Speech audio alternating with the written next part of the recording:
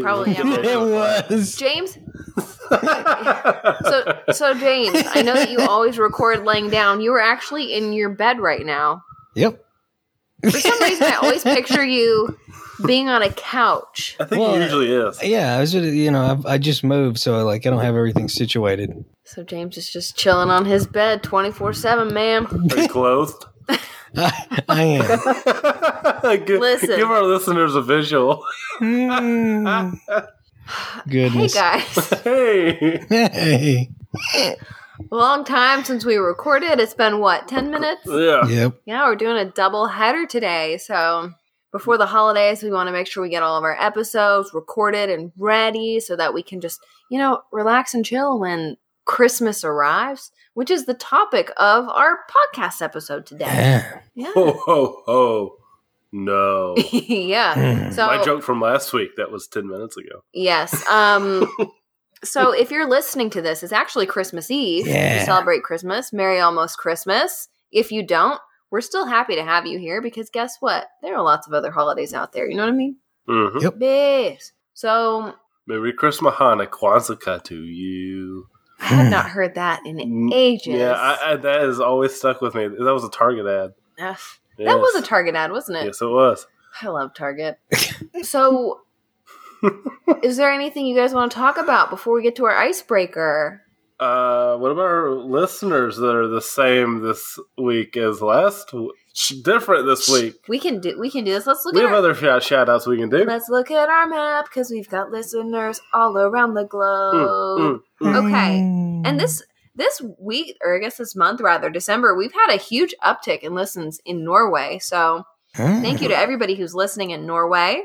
I think that's rad and awesome. And new to our listenership is Thailand. Oh. So we've got some listens in Thailand. Nice. So that's exciting. That's cool. Here in America, Alex, use your finger. Point. I did the same one. All right. He is saying hello to Tennessee. So Tennessee, Nashville, Memphis, Knoxville, wherever you're at. Chattanooga. We're happy that you're listening. So thank you to all of our listeners from around the globe. Also, I just want to thank everybody who submitted reviews this week because we love seeing what you guys think of the show. And we always appreciate any feedback because we're always looking to better ourselves, especially before 2021 arrives. You know what I mean? Mm-hmm. So thank you to everybody and all of your kind reviews. It makes us feel like we're doing something right. Yeah. Thank you. Thank you. Yeah. So what's our icebreaker this week, you guys? On this beautiful Christmas Eve. Ching, ching, ching, okay. Jingle ching. bells. Oh, what the heck? What is a memorable gift you have given, and what is a memorable gift you have received? Ooh, given. I feel like I'm really good at giving gifts, but nothing really comes to mind when I think of memorable gifts. I did make some artwork this year for some of my family members because it's not a year to be spending too much money just because you don't know what 2021 is going to hold. Agreed. So Yeah. I tried to make gifts more than buy gifts this year, and I actually think that I made some really pretty things. Oh, that's great. So, most memorable gift that I've received. I mean, I've gotten a lot of really great gifts. You said it had to be for Christmas, right? No, I didn't specify, so go for it. Okay, the best gift I've ever received was my engagement ring from Alex. Oh, It's beautiful. wow. Beautiful. Oh, wow. Yeah. So, those are my answers. Alex, what about you? I'm trying to think of gifts I've given, but or one I have received, and Cece knows about this one, Yes. is a blanket that my parents gave me back when I turned 18. When I turned 18, I was in high school. They gave me a blanket with all of my jerseys from all the sports I'd ever played sewn into it. Oh, wow. A pretty cool blanket. Very cool. And it's very comfortable. So, yeah, it went all the way back to like my very first soccer team with the Pollywogs. Yeah, so that was very cool. Gift, and then favorite gift given. I'm so bad about remembering the things I've given to people. I mean, my presence is quite the gift for a lot of people. We'll just leave it at that. Yeah. We'll leave it at that. You don't have Something to like strain your brain too much. James, I know that you're a really great gift giver. What is the best gift you've ever given and received? Oh, wow. Let's see. In terms of giving, this one's funny. I gave my twin sister, I saved up my money and I got her this nice little bracelet. But I put it in just a typical chocolate bar like container. And so when she opened it, she was furious. And then, of course, when she saw that what it was, she was not. So that was pretty memorable. And then in terms of receiving, that's always a lot harder. In Appalachia, this is one. This was just a couple of years ago. My dad got me a pocket knife that's abalone lined. Abalone being a beautiful pearlescent shellfish. Yeah. It's gorgeous. But in Appalachia, there's actually a myth that you don't ever give a knife as a gift because it'll ruin the relationship with whom you give a gift to. And so the way you counter that is by exchanging currency. So you purchase the gift. And so I had to give him a penny or a dime for that purpose. That's very interesting. That's kind of cool. For a second, I thought that you were going to take a dark turn and say, it was a relationship, and I didn't buy it from him. So no, James, I'm glad that you gave him some money for that abalone lined knife. I thought about the best gift I've given. Oh, Alex has come up with something. What is it? Gwen. Goodness. He put his hand on my back, and I knew that was coming. She's a very wonderful gift. She's sleeping peacefully upstairs right now. Praise God. Okay, well, that was a fun icebreaker. Listeners, we'll post a picture on Instagram. Probably I'll take a picture of some presents that I wrap.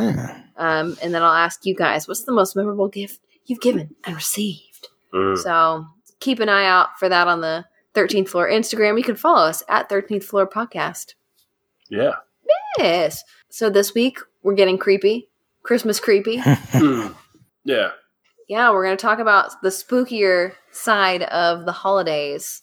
And Alex is going to be starting us off today. Oh, sure. Alex, what are you talking about with regards to creepy Christmas? I'm going to start with one that I think I'm not going to say most people.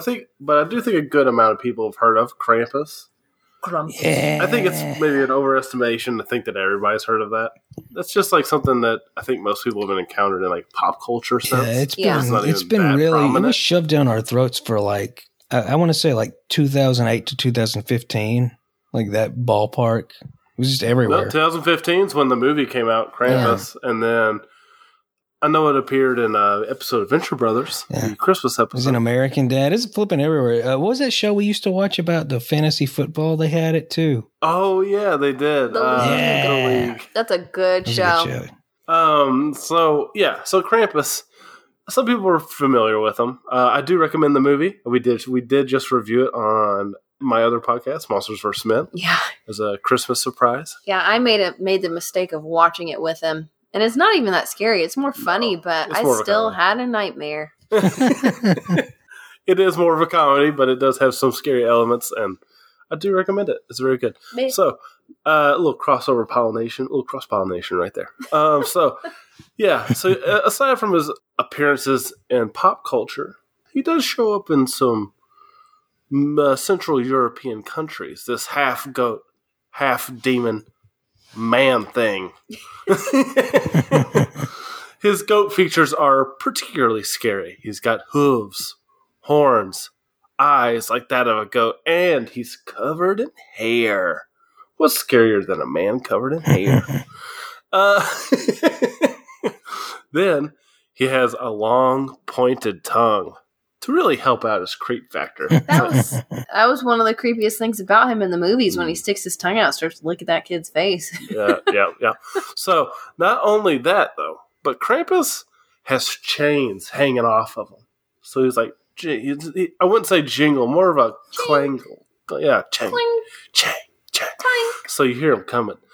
And this is most likely an addition due to Christianity. Because it sounds like over time they decided to add chains to Krampus to imply that he had escaped hell. Oh, I didn't realize that was why he had chains. I thought he just had chains because chains are like inherently creepy. That's true. Yeah, so he's just essentially evil Santa Claus, though. Yeah. He takes Santa's naughty list and he punishes them. Yeah. So what he does to punish the naughty children varies, likely on culture, but he'll bring birch branches to swat children, which later evolved to whips. Yes. He also carries a basket or a sack that he uses to drag children away from their homes. Now, what does he do after taking these children? Well, there's a few nefarious options. Drowning, eating, transporting to hell. No. All of which sound pretty rough. Yeah. Yeah. I wouldn't want that. That's the only cool thing about Krampus, in my opinion, is like, think about that. Think how many times you've been out and about and a kid's being a brat and like, if you don't act good, Santa won't bring you your toys. Like, imagine the alternative. If you're not good, Krampus will drown you and drag you to hell. Yeah. So he is more of a Central European entity in terms of like his I don't know if celebration is the right term, but we're going to say celebration. So unlike the way things in the States work, like with how Santa drops coal off to us for the bad kids, Krampus is the one that drops the coal off over there. So Santa's probably like, listen, I've got so many good kids' homes to go to. Krampus, will you just like take the coal, the bad ones? Exactly. So he just deals with the nice kids. He's got the easy job. And then Krampus is over here delivering coal on the holiday Krampusnacht. Krampusnacht. Yeah. So the feast of St. Nicholas is actually celebrated on the 6th of December. And the night before Krampusnacht, or the St. Nicholas celebration Eve, Krampus roams the streets sometimes, even accompanied by jolly St. Nick himself. So they're probably just like... They're not teaming up, but I feel like he's probably like, hey, Krampus, don't get too wild out here. I like the idea of them being friends and playing poker every Thursday. Yeah. Good cop, bad cop. They're actually friends behind the scenes. That's exactly what I thought when you said that. Now, the Europeans have been exchanging Krampusnachten greeting. I'm totally butchering that, but greeting cards featuring Krampus since the 1800s, and they actually even have the Krampuslauf, which is a run with a whole bunch of people dressed like Krampus. Awesome. Yeah, so. There's a lot of interesting ways that they celebrate. Sometimes they carve masks. Sometimes they carry around switches and swing cowbells around.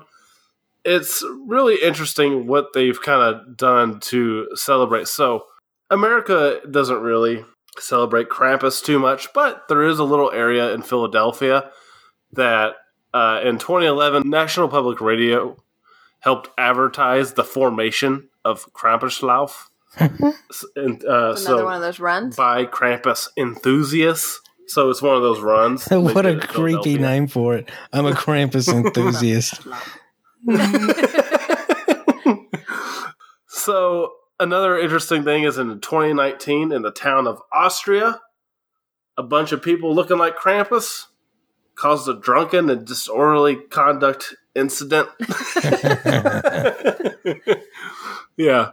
So one of the things about Krampus is he's slowly, especially on like the cards that they send. They used to send like these really menacing cards where he's like looming over children, getting ready to steal them. I saw so many creepy cards. Now those cards are a little more funny. He's a little more silly. He's not as creepy, which is just doing him a disservice. Agreed. So there's also another character who, in some ways, is kind of similar to Krampus in terms of that he punishes people and he doesn't do anything nice, and that's the character of Zwart Piet. And he's this Dutch Krampus in a way, kind of. So James is actually the one that alerted me to his existence. And racial insensitivity is probably the nicest way to put it, looking at this guy. There's a lot of problems with it. But I'm going to talk about his personality and the things he does on Christmas rather than all the controversies surrounding him. But he's actually in this now censored scene of The Office. He comes in on Dwight's behest. Are you serious? Yeah, and now it's a censored scene. Oh, what? Yeah, so now you can't really find it on streaming services. You can find it on DVD. But I did want to talk about his character. So, and he's a companion of Santa, a lot like Krampus is. And his punishments are kind of similar in a way. He delivers out the coal, but he also wants to steal children away. Now, instead of killing them, he just kind of makes them work in Santa's workshop for a season. Like little elves for a season? Now, labor, who knows what kind of labor that is. Yeah. It's probably pretty miserable. But Piet is now suffering from something similar to Krampus in that his punishments are being died down. He is now... Actually, his punishments not only are died down, they are abolished. What? And now, Zwart Piet is portrayed as a friendly character to everybody. Really? Yep. And it looks like they've, as of this year, kind of gotten rid of a lot of the rough stuff. I don't know. People look it up. It's ZWART PIET. 2 separate words. Zwart Piet. Look it up. You'll see exactly what I'm talking about. But I would read the history of it. It's pretty interesting, and the controversy surrounding it is interesting too. Well, thank you, Alex. Yeah. I'll have to look into that. James, who are you talking about? I got 2 as well. And let's start with the big one. Let's start with Santa himself. So the big guy. Yeah. Well, we've talked a little bit about this before about Fly Amanita Muscaria, having a connection with Santa. But let's just go over a few things. Question, you guys. Some of this is going to be me asking you guys questions. Question, you guys. Where does Santa live? The North Pole. The North Pole, a.k.a. the Arctic. And guess who also lives in the Arctic? Shamans. And you know what they give out on the winter solstice to people? Or used to, at least? I'm going to assume it's the Fly Amanita. Yep. The gut of a billy goat. Yeah, it's Fly Amanita. It's the mushrooms. Oh. And here's another question, which you won't have the answer to probably. But, well, actually, I can rephrase it in a better way. Where does one find presents on Christmas morning? Underneath a tree. Underneath your Christmas tree. Yeah, what kind of tree is that? James. An evergreen tree or That's right. Spruce or something like that. A pine tree, yeah. Well, guess what else grows under pine trees than you would find on Christmas morning? James, you sneaky little fox, you. Fly Amanita. Yep. And those shamans, they like to dress in 2 colors. Can you guess what they were? Red and green. Well, red and white, like Santa. Red and white. Yeah. Oh. Yeah, which is incidentally the color of Fly Amanita. And also, often these shamans who were dressed like Santa, they would take these mushrooms to see their spirit animal. And do you know what one of the most common spirit animal was? Oh, let me guess. Was it the reindeer? Yeah. So it's... Oh my God. Yeah, it's crazy the similarities there. So we see these Arctic shamanic rituals, and the commonalities there with Santa are kind of insane. It's borderline nuts. But there's another individual that I've also talked about a little bit before, and now we're going to go in much further detail, who is a very keen representative of Santa. Now, as we've already mentioned, there's pre-Christian origins of Christmas regarding Yule, and there'll be more on that with my second character too. And when we think of Yule, and when we think of Christmas time figures who might have some sort of connection to Norse and Germanic paganism, it's pretty apparent. It's hard not to imagine Odin or Othin being sort of a Santa-like figure. So, well, okay, what does he have in common with Santa other than the fact that he kind of sort of looks like him? And he's from the same general area where we just discussed the Fly Amanita symbology. Well, let's start with the fact that he rides an 8-legged horse, Sleipnir, as opposed to being led by 8 reindeer. Let's also look at the Wild Hunt, which we covered in our Halloween special. It takes place on Yule. It takes place on the winter solstice. Well, it's actually, back then they actually used a lunar calendar, rather than a solar calendar, but it happened in and around the same ballpark, late December, early January, that general ballpark. Also, Yule had 12 days to it, according to some people. Some people say it was just 3 days, and we can see that correspond to the 12 days of Christmas. Odin was known for giving gifts to human beings and for showing up dressed as a stranger, relying on human compassion and generosity, and in turn blessing people. Well, similarly, we see the same kind of behavior exhibited by Santa. So there's a huge, huge overlap. Cannot state that enough. In fact, before the 1920s, Santa, aka Father Christmas, looked a lot more like Odin because he was a slim figure, sort of more gaunt and just not a big fat fella. And of course, all that changed in the 1920s when Coca-Cola came up with a fat Santa, and everybody just went head over heels for it, I guess. So it's a very strange thing. Jolly about it. Yeah. And one little thing back on the Wild Hunt is, where does it take place? Here he is riding an 8-legged horse across the sky. So it's not just a question of having the same number of legs. He's also flying across the sky in the middle of winter. So yeah, I mean, that's a huge component. There's even a poem about him as a gift giver. It's in the Volsunga saga, and it says, "We'll ask Odin to keep us in mind. He gives gold to those who are worthy. He gave Hermoth a helmet and armor. He gave Sigmund a sword as a gift. He gives victory to some, money to others, eloquence to many, and common sense to all. He gives waves to the sea, word skill to poets. He gives the many the happiness of love." Again, if you replaced Odin with Santa Claus and you replaced gold and helmet and armor and swords with Red Ryder BB guns and whatnot, you'd have a pretty good indication of Santa. So there's a very clear connection there. But he's not the only member of the Norse pantheon who's connected to that, as we'll see shortly. The last bit on Santa that I'm going to talk about happens to be the man himself, St. Nicholas, a.k.a. Kris Kringle. So St. Nicholas is a really interesting fella that people just don't talk a lot about him, despite him being such a powerful figure in the global zeitgeist, probably because he does differ so much from really, Odin has more in common, in my opinion, with Santa Claus than St. Nicholas does. But St. Nicholas, there's a lot of interesting things about him. He was born in what is today Greece. It was Asia Minor at the time. And he's a saint of like everything. It's almost annoying. There's different patron saints for different things, but he's a patron saint of like everything. Brewers, Coopers, Liverpool. I mean, there's like 500 things that he's a patron saint of. It's kind of freaky. I don't know why there are any other saints looking at all the things. People who are falsely accused, repentant thieves, etc. But that being said, what he's most known for are two things, really, at least in modernity, and that is his generosity.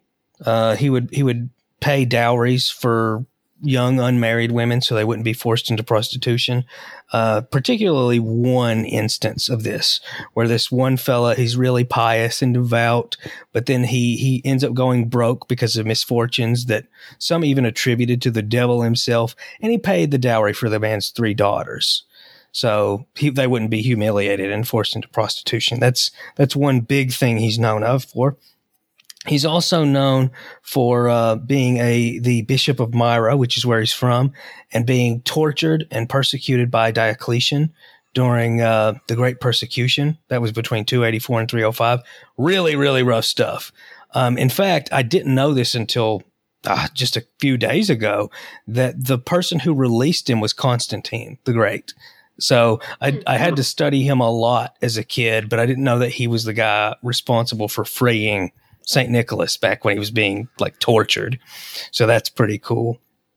Another big thing that he's known for is that he was very averse to Arianism, which is what's now considered to be a heresy. And so he played actually a pretty big role in sort of rallying people against what are now known as heretics who wouldn't sign the Nicene Creed, wouldn't attest to the Nicene Creed, which has since become a huge part of Christendom. That being said, a lot of people don't think he actually attended, that he actually had died before it ever happened. So that's very debatable. In fact, most things involving St. Nicholas, the person, is debatable. But to me, we have to have a spooky component, right? This is the last thing I'll say about St. Nicholas himself. This is one of the creepiest stories I've ever heard. So, presumably, I don't buy this for a second, but presumably there was a famine and a butcher, I almost said bishop and butcher at the same time. A butcher lured 3 kids to his house, killed them, put them in a barrel and cured their meat to sell them as ham. So, yeah, right? So St. Nicholas is there because there is a famine and he's trying to take care of people. And he realizes, hey, this butcher guy, he's trying to sell kids as ham. So, right? So he makes the sign of the cross over the barrel and the 3 kids get resurrected. So it's unironically called the resurrection of the pickled children. I'm a little skeptical of that one, you guys, just saying. Good night. Oh my gosh. Yeah. Now we're on to the second figure that I was going to talk about, and it has a huge connection with Alex's because in some ways this is a precursor to Krampus, and I would argue that Krampus is a Christianized form of the Yule Bok, the Christmas goat. Basically, in pre-Christian times, this was a symbol and it was associated with gifts and it was associated with the season, and people would make a big straw goat or a big twig goat and they would burn it at Christmas, largely because Yule was associated with fire in the first place. A huge part of Yule is having everyone take home a piece of a big communal fire, sometimes even made from the Yule Bok and the Yule goat, and take it home, and then the following year they would put it in the kindling for the big communal fire a second time. So it's kind of like that idea of an unending fire. In this sense, it's the fact that the fuel's being reused by the community. They all take a piece of it home with them. So, and you see that a lot of cultures, the idea of a fire being preserved forever in one respect or another. So that's sort of what the Yule Bakken is. And it was just a regular goat, like a cute little goat. You can look it up, cute little straw goat.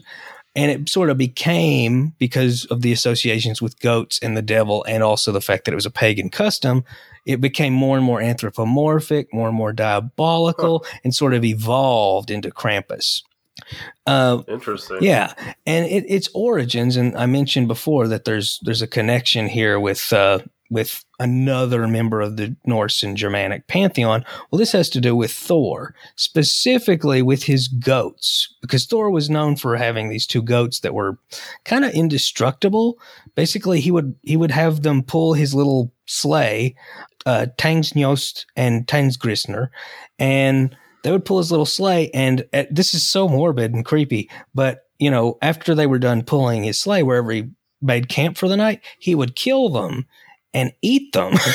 He would roast them and eat them, but he would preserve the bones because the marrow is where the soul was. And that's something that we'll talk about in future episodes, I'm sure. But the marrow is where the soul was. And then the next morning they would resurrect and they would carry him around again. So they were just like these immortal goats that he had. Well, one day he goes to a mortal household, a man, a woman, and their 2 children, and they're very poor. And of course, this is kind of goes hand in hand with how Odin would often do this too, rely on the kindness of strangers. Thor wanted a place to stay, and they said that he could stay with them, but they didn't have a whole lot to feed him. And he said, well, we can actually eat my goats. Just make sure to leave the bones alone. Don't mess with the bones at all. So they eat the goats. And one of the 2 children, sucks the marrow out of one of the bones. So the next morning, the goats resurrect, but one of them has a limp. And it can't be repaired. I mean, it's forever going to have a limp. So Thor is furious. And the couple, they beg and plead, don't kill our kids, don't kill us, we're sorry.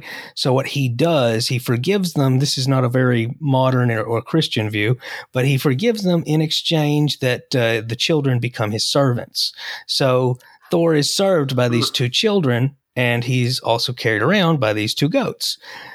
So that's sort of the connection, this idea of generosity and giving with a goat being sort of the crux of that.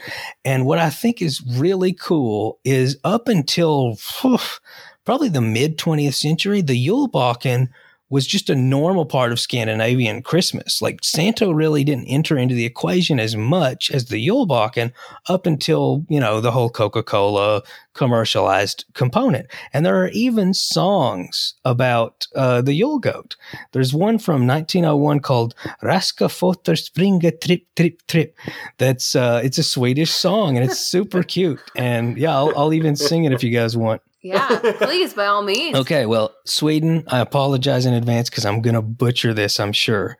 But I do think it's cool to hear a Christmas carol about something that's not very, at least to an American audience, associated with Christmas at all.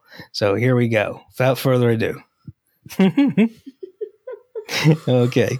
Raska fotar springa tripp, tripp, tripp. Mamma harsha bråttom klipp, klipp, klipp. Julesläppar lackasin. Dörren stansar näsha din. Det är belar och likt.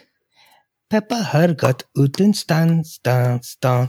Koppar där är praktiskt grann. Den skall hängas riktigt ful. Först den stanna utav gul.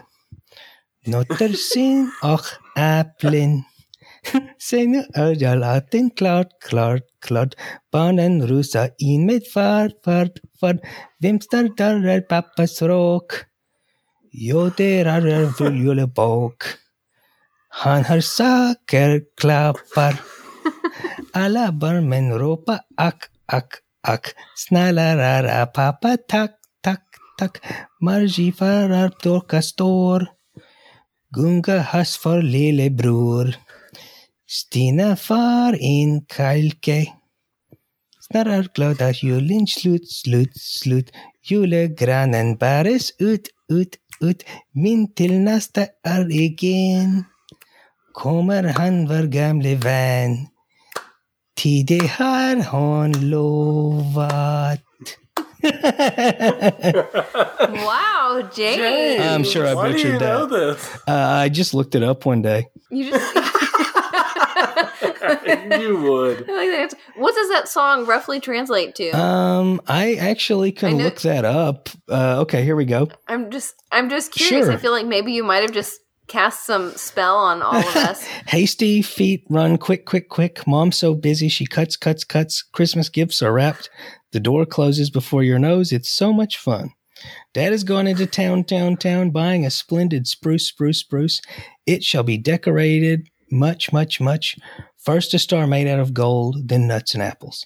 See now everything is colorful. The children rush in very fast. What's there in Dad's coat? Well, it's our Christmas goat. He certainly has gifts. All the children shout, oh boy, dearest Father, thanks. For Margie, a big doll. For little brother, a rocking horse. Christina gets a toboggan. Soon, Merry Christmas ends. The Christmas tree is thrown out. But next year, once again, will come our old friend, for it's what he promised. Wow. So it's about the Yule goat. Way to go, James. Yeah. We got to give a round of applause That was amazing. for that. Yeah. Goodness. Wonderful performance. That's James's Christmas present to all of you 13th Flooriers out I can't there. even remember the research I just did, and James just peruses and sees a song and he remembers it 15 in years Swedish. later. Yeah. In a different language. He Way to can go, recite James. it perfectly. Wow. Goodness. Well, that's awesome. I guess, is it my turn? I don't know how I'm going to follow up that, but we'll try.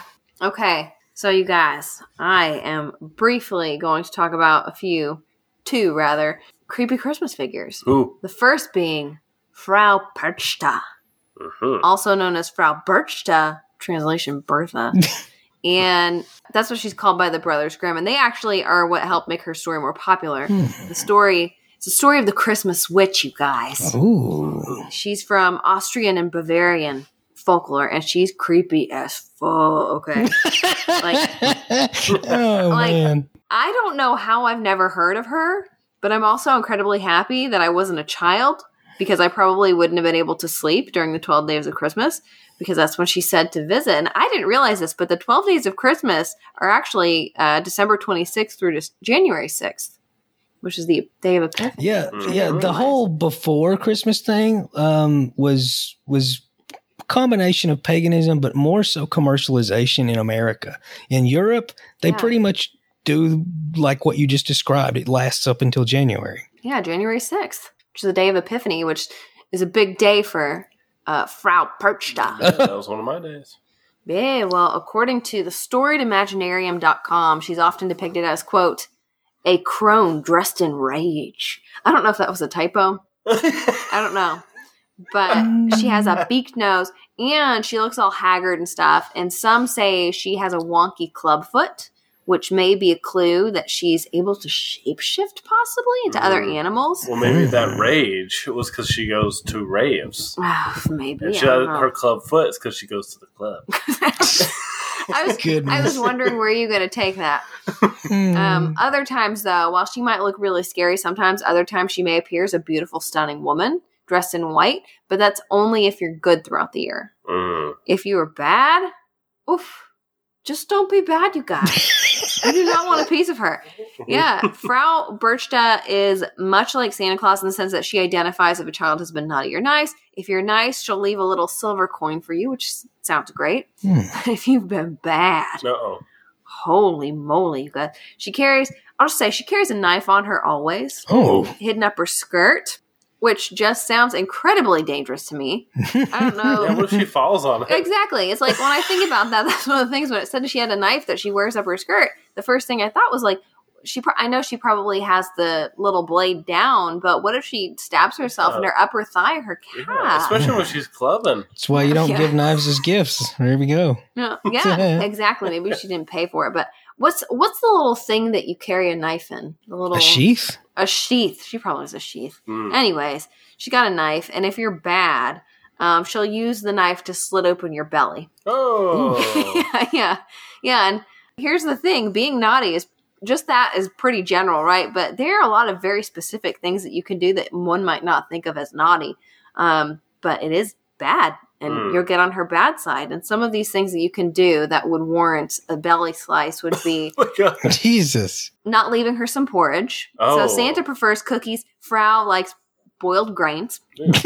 2, you don't eat her traditional feast day meal. And I think that her feast day was actually on January 6th. But that day you're supposed to eat fish and gruel. So man, she was not a fan of good food, huh? No. She kept it simple. 3, you spin flax over the holiday. During the 12 days of Christmas, you're supposed to take a break from spinning, you guys. But wait. What if you still have leftover flax that needs to be spun before the end of the year? You get a belly slice. 4, wow. She doesn't like it if you haven't spun your year's allotment. So you need to get your flax spun before December 25th, okay? And then 5, if you're a woman and you just have an untidy house, that's a Frau Perchta death sentence. Oh, man. She's a stickler for the rules, you guys. She's often referred to as the upholder of cultural taboos. But this is one thing that really fries my grits, okay? She's said to only really attack bad children and women. I was about to say, this seems like a ploy to get women to spin their flax and keep the house clean. This is the thing. Are men just off the hook here? Because men can have messy houses too, you know? Men made it through childhood, so we're all right. We're good now. A man can pick up a broom to tidy up. And maybe, what if Christoph didn't want to eat his fish and gruel on feast day? You know what I mean? Makes me mad. Anyways, when you get the slice, if you've been bad, Frau removes your organs and replaces them with straw and stones. So Merry freaking Christmas, everyone. Yeah. And also, very interesting, James, I'm sure that you already know this, you find it interesting, but there's lore that insinuates that she leads the wild hunt too, which, I didn't know that. Mentioned earlier. Yeah. She's apparently the female equivalent of Berchtold, the male leader of the wild hunt in German lore. Really? Yeah, which is Frau Berchta, Berchtold. She's... I forgot to mention that Zwart Piet also originated as part of the Wild Hunt. Interesting. Yeah, I'm telling you, the Wild Hunt is fascinating. It is a rabbit hole everyone should fall down. Well, her Wild Hunt apparently is the last 3 Thursdays before Christmas. And her Wild Hunt with her are creepy elves and unbaptized babies on her sides. Okay. Yeah, and they just cause holiday mischief. Oh my God, I looked up a picture of her. It's terrifying. It's like a bohemian version. She's a little bit scary, James. Oh man, she looks like the Babadook. Yeah, well, that's something that I saw when I was on Wikipedia, just looking up general information to get like an idea of what she was. There was related articles, and that was one of them. And the Baba Yaga, there's a lot of ties to all sorts of things. What was her name again? Frau Perchta, spelled Perchta. I wonder if she likes fish because she's got perch in her name. I don't know, James. It's supposedly supposed to be Frau Berchta as well. Yeah. But she's an interesting character. Mm. So you guys agree, right? Frau is creepy. Mm-hmm. Yeah, you don't want her at the club. No, you don't want her. I'm glad you went last because we needed to end on a creepier note, and that is creepy AF. Well, here's another one that's kind of creepy, but it also has a less creepy side to it. But have you guys ever heard of Hans Trapp, a.k.a. the Christmas Scarecrow? No. Good Lord, no. Yeah, he's also called the Christmas Boogeyman. And Ripley's.com shared the story of Mr. Trapp, as did, and his name makes me laugh every time I see it, BH Pumpkin Claw on YouTube. And his channel is actually very interesting. I ended up watching a lot of different stories that he does, so I do recommend checking that out. But his name makes me laugh. But anyways, this story's going to have you shaking in your boots, Alex. Oh. Okay, so Mr. Hans, he was a very prominent figure in his little village in Alsace, France, way back in the 1400s. And all he cared about was power and fortune. And so he started making deals with the devil, apparently, to maintain his prominence. But then the Pope found out that he was in cahoots with Satan. And the Pope was like, "Begone, Hans Trapp. I excommunicate you. Give me all your wealth and property and hit the road because you are no longer welcome here." Yeah. And so Hans is like, "Oh, shucks." And he leaves and ends up in the mountains of Bavaria, where he builds himself a little ramshackle home. Ramshackle. Yeah, ramshackle. Ramshackle home. And he just sits and he stews on his misfortune now. And then he decides, Alex, he thinks to himself, you know what sounds good?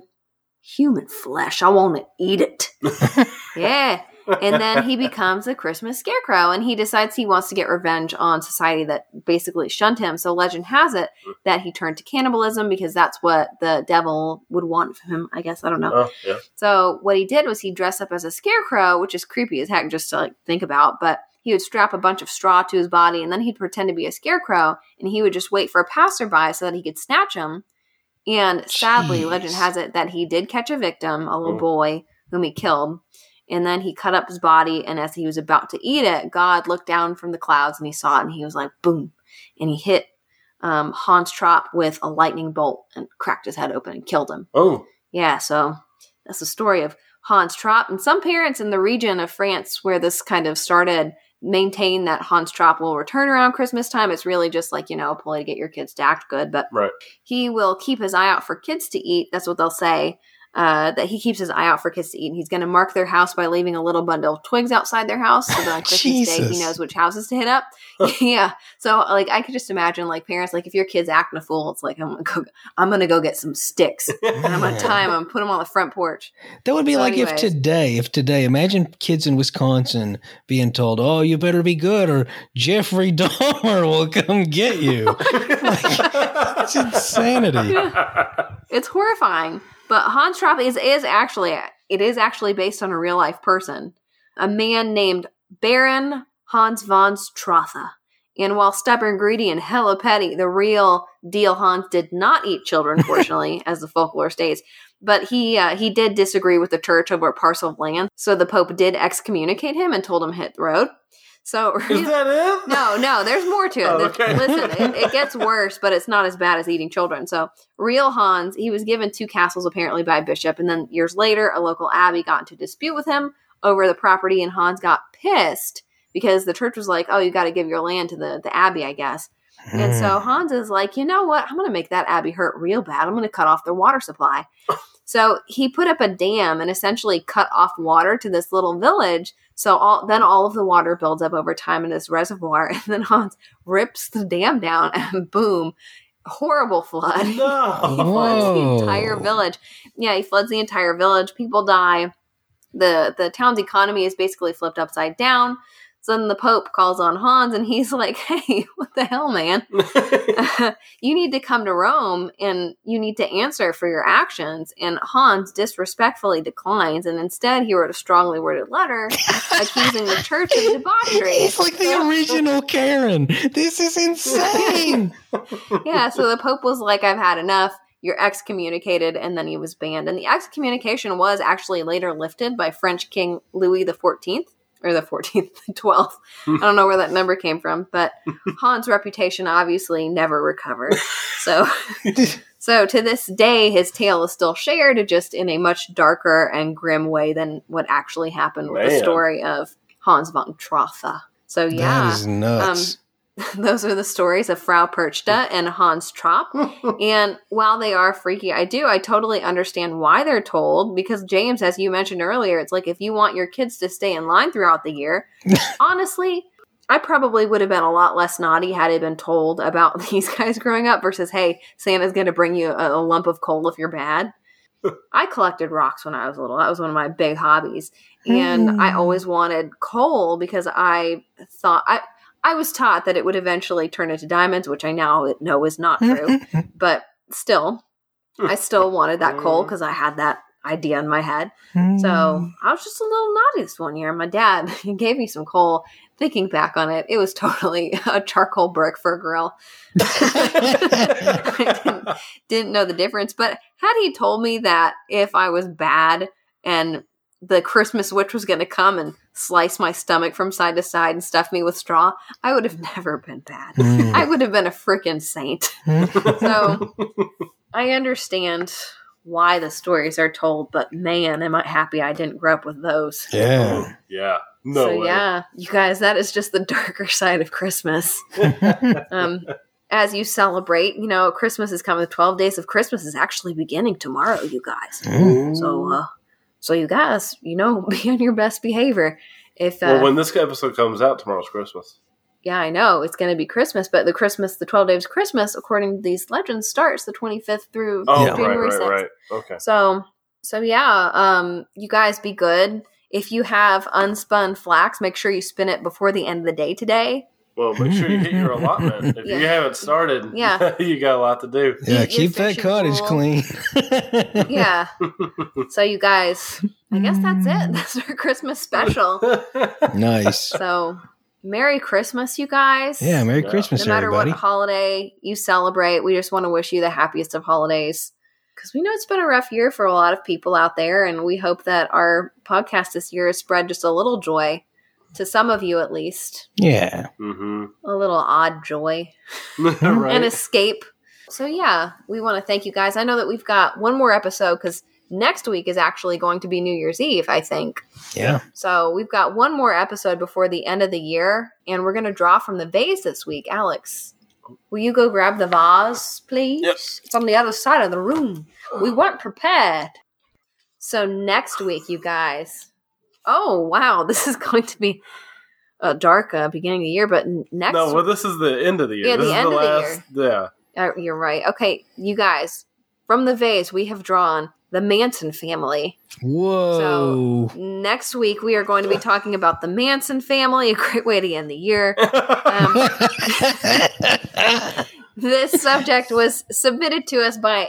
James's twin sister, actually. Yeah, Mandy. I knew it. The minute you said Manson family, I got funny story. I actually got her a Charles Manson shirt for Christmas one year, and it was one of her favorite gifts that year. Is there something we need to know? So, do you guys want to hear some fun facts about Mandy? And she likes Charles Manson. She really likes Charles Manson. That'll be one of them. Let me see. And then, okay, so here are two facts about Mandy on top of her love of, I almost said Marilyn Manson, Charles Manson. And when I say love, I mean fascination. Okay, One, she was once an extra in a Fazoli's commercial, but you can't see her because it's just a shot of cars driving around the restaurant really quickly. So you can see the car that she's in, but she was there. She's in the commercial. And then two, one of her biggest pet peeves is when people simply reply with the letter K in text messages when saying okay. So that really fries her grits. So you guys, these are just some fun facts about me. I've never heard you say this saying before. You said it twice. Yeah, I was going to comment.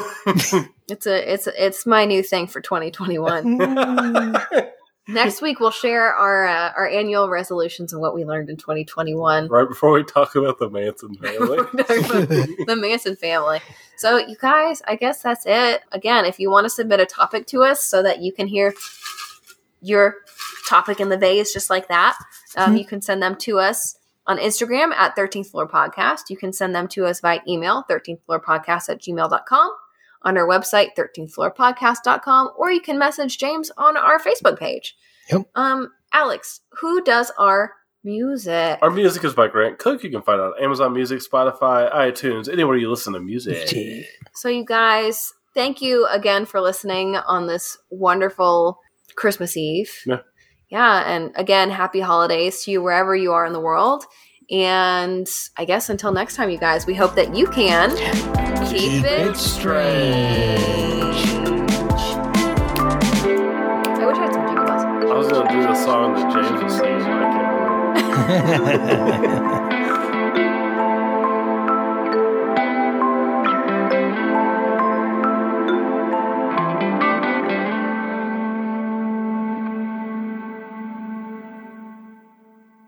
Merry Christmas. Happy holidays. And God bless us, everyone.